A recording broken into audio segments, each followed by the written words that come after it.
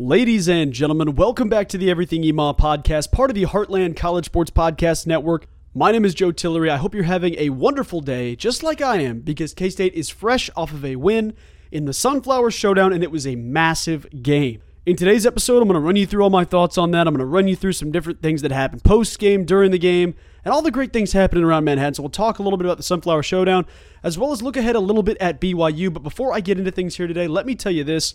If you like the show, go ahead and consider leaving that 5-star rating and review on whatever streaming network you're listening to this on, whether that be Apple Music, Spotify, any type of podcast platform. Go ahead and consider leaving that rating and review, and then taking a screenshot of that and sending it over to my boss, Pete Mundo. He will hit you back with a Heartland College Sports koozie, and it will keep your beers cold as the weather continues to heat up outside. It's an important thing to keep those beers ice cold and fresh in an HCS koozie. But folks, K-State is back. Now, I know that people are going to want to sit here and say, well, yeah, I mean, we still lost to Oklahoma State, and we did this and that. Guys, I'm not focused on that. This was a season reset at the halfway mark. You're 5-5 in that moment, and you go out there and beat your rival, a top 4 team in the country. That's a massive win for not only yourself, for the morale, but for also the NCAA tournament standings. Like, when you look at the resumes, it's going to be tough sledding to decide a couple of different teams. But I want to run you through the box score and tell you kind of what I saw that stood out. Obviously, there's a couple of different storylines to focus on, and I will detail all that more here in a sec. Let's start off here. K-State, 11-0 in overtime. Do we understand how ridiculous this is? Do we understand the magnitude of what's happening with that? Not just, wow, we're pretty good in overtime. We usually don't lose close games. 11-0, the longest streak in the history of Big 12 basketball in overtime. Jerome Tang has never lost an overtime game in his entire coaching career as a head coach. That's ridiculous. That is ludicrous. Any adjective you want to use, that's probably fitting. 11-0, folks. That includes games against Baylor, multiple games against Baylor, 2 games against Baylor, 2 games against Kansas. I mean, we've taken really good teams to overtime. And Jerome Tang now solidifies himself as a total of 5-1 against Scott Drew and Bill Self. That's ridiculous. That is incredible. I know there's some teams that you can say, well, home environment and this and that. K-State is a really, really good program, and I'm really proud of the guys that stepped up last night. Let's run you through the box score here, and I'll give you my specific takes.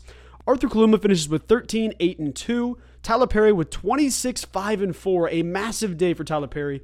And Cam Carter, 19 points, 11 boards, 2 assists. Now, everybody else outside of that, I'm not going to try to just skip over them. I'm going to read you through it, but the big 3 all showed up for K-State. That's the biggest thing to focus on here. Jarrell Colbert had some massive minutes. We'll talk about Jarrell here in a sec. No points, but had 3 rebounds and 3 assists, and was plus 21 in the plus-minus rate. Like the rating that Jarrell provided was massive, going toe-to-toe with Hunter Dickinson and held his own comfortably. We'll talk about Jarrell here more in a second.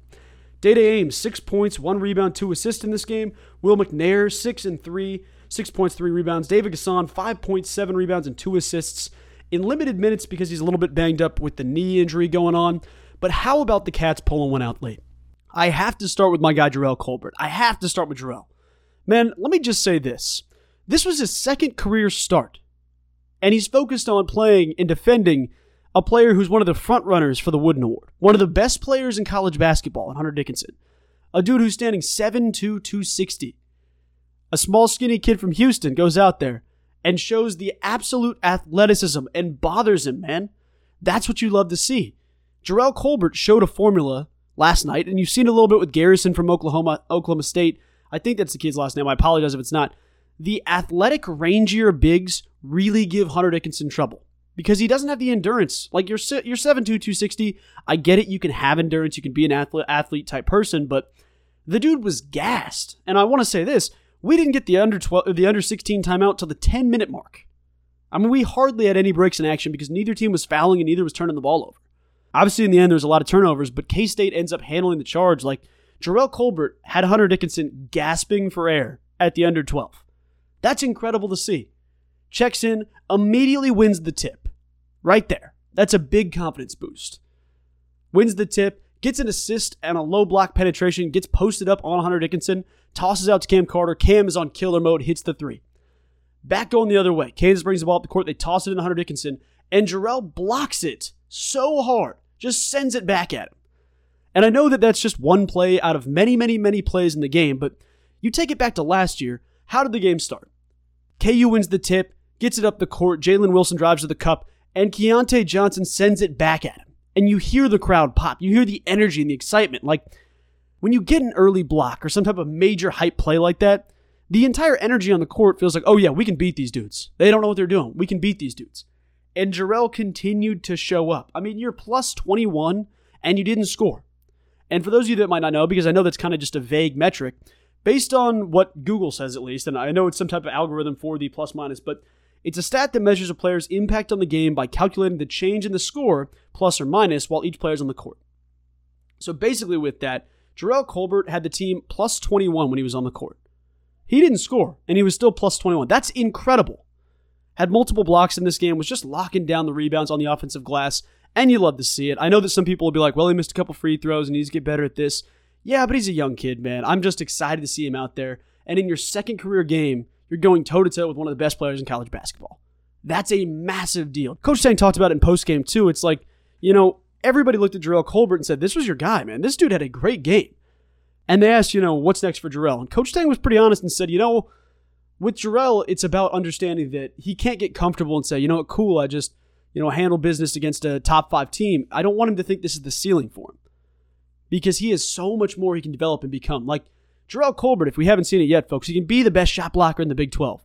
He can finish on the offensive side of the ball with authority. He can step out and shoot. Like, he's an athletic dude that if he continues to grow his confidence and physically can develop a little bit, he's going to be a massive player for K-State. So I don't know that we'll see the full benefit of what Jarrell Colbert can be this season just because of some physicality limits. I know Coach Tang talked about how he's strong and he's still getting stronger, but he still does look a little bit, obviously it's kind of tough to justify when you just, locked up a dude who's 7'2", 260, but Coach Tang talked about how he's not 100% there on the physical side yet for the full duration of a Big 12 basketball game yet. But that's why you're going to see him in that 16 to 25 minute range. And since he's come into the starting lineup, K-State has looked better. They've had more of a spark, more energy. I think Jarrell is kind of the heartbeat of this team. The combination of Jarrell Colbert and Cam Carter, those are the dudes that instill heart in this team. Last year, I know you had Keontae Johnson, Marquise Noel. With Keese, you didn't have to try to step up. You didn't have to have a leader that stepped up. It was always Keese. You knew who the leader was. You knew the guy that was going to inspire the best confidence out of his players. With this team, there's a couple of dudes that are pretty quiet and they're reserved. It's not like they're the most outspoken dudes all the time, but you've seen Cam step into that role. I mean, he had the quote last time about how there needs to be more heart. We got to play with more heart. Cam Carter went out there in attack mode. Back-to-back threes within the first 90 seconds of the game. And you felt the energy, you felt the heart, you felt the focus. K-State told on themselves, man. That's what Coach Tang talks about. They told on themselves. They're a better team than they can be. And I got to tell you, I kind of almost point fingers at the coaching staff. I'm not saying they did a bad job or anything like that, but Coach Tang talked about it in the postgame. He discussed the fact that he didn't feel like he had connected with the guys as well as he should have. The hearts weren't all aligned. You can coach guys to be good basketball players, but when you truly love each other and you're really competing, leaving everything out there, Jerome Tang feels like his players get that extra little bit of fight, that extra little bit to dig deep. You saw it last night. You absolutely did. From guys like Cam Carter, guys like Will McNair. Will McNair was solid on the glass. Guys like David Gasson, just dudes who are relentlessly fighting to the end. Tyler Perry, man, that dude is so good at basketball. It's crazy some of the stipulations we've seen where it's 5 points in the first half, 21 in the second half, but shoot, man, that guy is a great basketball player. I was so impressed to see TP bounce back. In this game, I should run you through the stats for KU as well because it'll help to know some of our defensive effort that really helped out last night. I want to talk about the big elephant in the room here with Kansas. So they had some guys that scored some points and had some boards. Like KJ Adams had 13, 2, and 4. Hunter Dickinson, 21, 12. Kevin McCullough had 15, 6, excuse me. DeJuan Harris had one of his best scoring outings in a while. 15 points, 2 rebounds, 8 assists. And then Johnny Furphy. This is the guy you have to talk about. Furphy has been lights out over the last 6 games. Guy's averaging 16-ish points over the last 6 games. Since being inserted in the starting lineup, the dude has made a massive difference for Kansas. He had one of those nights, man. And I think part of it was the length of Kansas State. I think a lot of it was Cam Carter, to be perfectly honest with you. Because people say that, shooters miss and they do this. Yeah, shooters miss. That's true. But they're going to make a lot more shots when the circumstances are in their favor. Cam Carter is one of the best two-way players in the country. One of the best athletic finishers, defenders, anything you want to say. Cam Carter provides problems for offensive dudes. Arthur Kaluma, his length also gave trouble to Johnny Furphy. Furphy finishes with 4 points, 4 rebounds, and 1 assist, and it was his lowest outing in a while. KU had a total of 2 bench points in this game. That is not a mistake. That is 2 bench points. K-State's bench severely outscored them, and they handled the task well. There's a lot you can say about specifics and guys that, whatever storyline you want to run with. I mean, you can talk about Jarrell Colbert, you can talk about Cam Carter. I want to talk about Tyler Perry too, man. This guy has gotten so much flack from everybody. He was a killer in that game. That was an assassin performance. My mind goes back to the Nigel Pack performance when he had 30 points in the first half, whatever it was. He was like 8 for 8 from 3. K-State ends up blowing the lead and losing that game, and that sucked. Tyler Perry wasn't going to let that happen tonight. He had, I say tough first half, still got on the board and had 5 points in the first half, and down the stretch looked like Marquise Noel.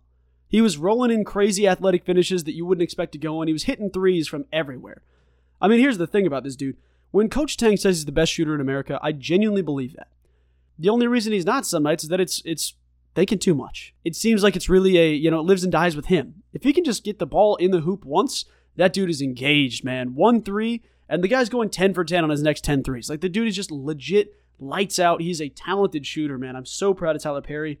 Also had 5 rebounds and 4 assists in this game.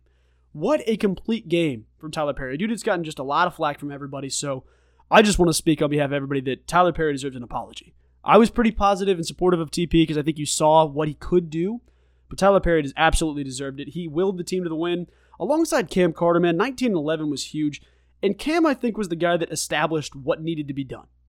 With Cam being there last year, I think it's important to note that someone out on the court, Dorian Finister's been there. Yeah, Jarrell Colbert's been there. Yeah, David Gasson's been there. But none of these guys have really felt, what it felt like to play 35 minutes in a game against KU. Cam Carter had that last year. He knew what it took. You saw Ish, you saw Marquise, you saw Keontae. He knew what it was going to take down the stretch. Having Cam there to weather the storm, whenever you go through those stretches of all right, we're not converting, let me get to the cup. Bully ball. Bully's a 6'9" Johnny Furphy into the paint and gets an and one. Cam Carter is an NBA player, dude. He is so good at basketball, and I'm so proud to see the kid develop because I saw a lot of trash, man. Cam, for whatever reason, seems to be the guy that every rival fan base wants to pick on. They're like, well, wow, Jerome Tang's first portal edition, huh? Averaged 1.8 points at Mississippi State. I bet he'll be good. And then 2 short seasons later, well, I guess less than that, a season and a half later, he is averaging the 6th or 7th most points in the Big 12.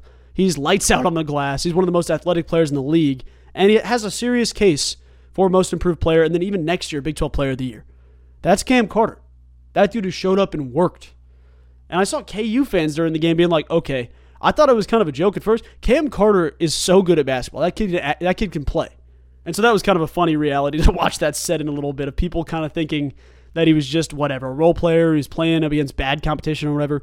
Cam Carter does this against everybody. Had 17 points against Houston, had 19 against Kansas. If that isn't proof for you, I don't know what is. But like the Big 12, you have to shelf these. You can't just let them linger into the next game. But thankfully, K-State has some time off before they play BYU on Saturday. With the big Monday games, I know the 24-hour period sucks, that quick turnaround, but at least you get some time off. So K-State basketball will play again on Saturday against BYU, which I'm a little worried about because they're just, they just jack up threes, man. That is so tough to play against because you kind of live and die with 3. That's the truth. But if they're hitting them, you're going to lose. If they're missing them, you have a shot to win. But it's all right there in an instant. I mean, you have a team of 5 guys that can all hit the 3 at an effective clip. So it'll be a good game. But Saturday, February 10th at 9 p.m. Central, it's a late game. K-State will take on BYU, and it'll be a great matchup as the Kansas State Wildcats continue their run and hope to get towards an NCAA tournament win. Another Quad 1 opportunity to be a massive win to steal on the road. I think it's going to be a good contest. I'm not going to give a specific prediction yet because I think it really does depend on that 3 ball. If K-State can limit the team to less than 40% from 3, they can win. If they shoot around 40, you're probably going to lose. That's genuinely the way it looks out. But I tell you what, I have more confidence in this team than I did at the start of the season. I think the leadership's there, the confidence is there, and the heart's there. That's what Cam Carter talked about. The heart is there. Other storylines around the game. In case you missed it, how about Kansas cornerback Kobe Bryant saying, hey, we'll take care of him in football. Don't worry, guys. What a dumb statement to make. What a stupid decision to post that. Kobe, the last time KU beat K-State, you were in pre-K, pal. Scooby-Doo 2 hadn't even come out yet. We're talking in a world where Kansas fans who were enrolling at KU were 3 the last time their team won. That's crazy. So, K-State, who I didn't know, I knew that Avery Johnson's a competitor, but I didn't know he had this much fire. Avery quote tweets it with crying, laughing face emojis. And that is incredible to see, man. I was so stoked about that. It seemed like Avery and the rest of the guys said, yeah, okay, buddy. The last time you posted on social media, you were holding someone else's MVP trophy, trying to recreate the Kobe Bryant picture. Like, come on, man. This kid is continually setting himself up under the rim. Like, I think Kobe Bryant's a great player. I think he'll have a lot of success in the NFL. I think he'll go on and have a great career. But, man, I mean, it all goes back to that Top Gun quote. You're writing checks your ego can't cash. That's what you're doing. You're setting yourself up, man. You're giving us fire and ammunition at a home game in Manhattan, in Bill Snyder Family Stadium. You're going to take down Kansas State. Buddy, I'll believe it when I see it. You had the prime opportunity last year and couldn't get the job done. I mean, you're up on K-State 10 points in the fourth quarter, and you gave it away. Will Howard came back. This year, you get Avery Johnson, who not one person on KU's defense is going to be anywhere near the entire game. I mean, those dudes are not quick enough to stay up with Avery Johnson. I don't think anybody in the nation really is, but you're going to learn. And you're going to learn a hard one, especially when the 250 quote tweets at the time of recording this all have to bookmark what you said and say, yeah, all right, you'll take care of business? All right, we'll see what happens. Usually I wouldn't invest in that business if that's the case, but this is also the same fan base that had multiple football fans being like, yeah, well, wait till basketball season. Guys, it's basketball season. You're 0-2. What are we doing? I'm not the biggest KU hater out there. I don't want to make it sound like that, but Lance Leipold himself said it. It's so much easier in the minds of fans and players to go from A to Z. We have to focus on going from A to B, B to C, C to D, D to E. We can't just jump the gun. Kobe Bryant feels like the pinnacle example of, hey, we're jumping the gun here. Yeah, we're the best in the country. We're going to win the Big 12. We're going to go to the college football playoff. Guys, we don't even know if your quarterback's going to be healthy yet. You don't even know if your quarterback's going to be healthy yet. There's a lot of assumptions that come out of this stuff. We're going to go into Manhattan. We're going to beat Kansas State, a team that we haven't beaten in 15 years. We lost a chunk of production on our roster. We got some good players coming back, but we're going to beat them. We lost our offensive coordinator and our defensive coordinator, but we're going to figure out a way to weather the storm and beat them. I'm not saying it's impossible, but it's just a crazy thing to predict yourself. I mean, that's not Nostradamus. Predict what you want, predict the future, go Tony Romo mode if you have to, but you're setting yourself up under the rim, man. And I saw some KU fans chiming in like, dude, just shelf this tweet. Just focus on playing. Why would you give them ammunition to come at you? Everybody does that, and it makes no sense. It's like saying, well, yeah, we don't think their O-line's very good. Then you get absolutely dominated by the team's O-line. This happens in every level of sports, and Kobe Bryant set it up for Avery Johnson to absolutely dunk on him. So, happens to the best of us, I suppose. It hasn't happened to any of us yet. But I tell you what, I appreciate you guys listening and joining in on the Everything Email podcast. I'm glad to have you as a part of the discussion. I hope you're all having a wonderful day, and we will talk to you here soon, talking some BYU basketball, some BYU K-State stuff, and a couple of different storylines surrounding the Cats. If anything changes in recruitment, we'll talk about that as well. But I hope you all have a wonderful day, and we will talk to you soon. Go Cats.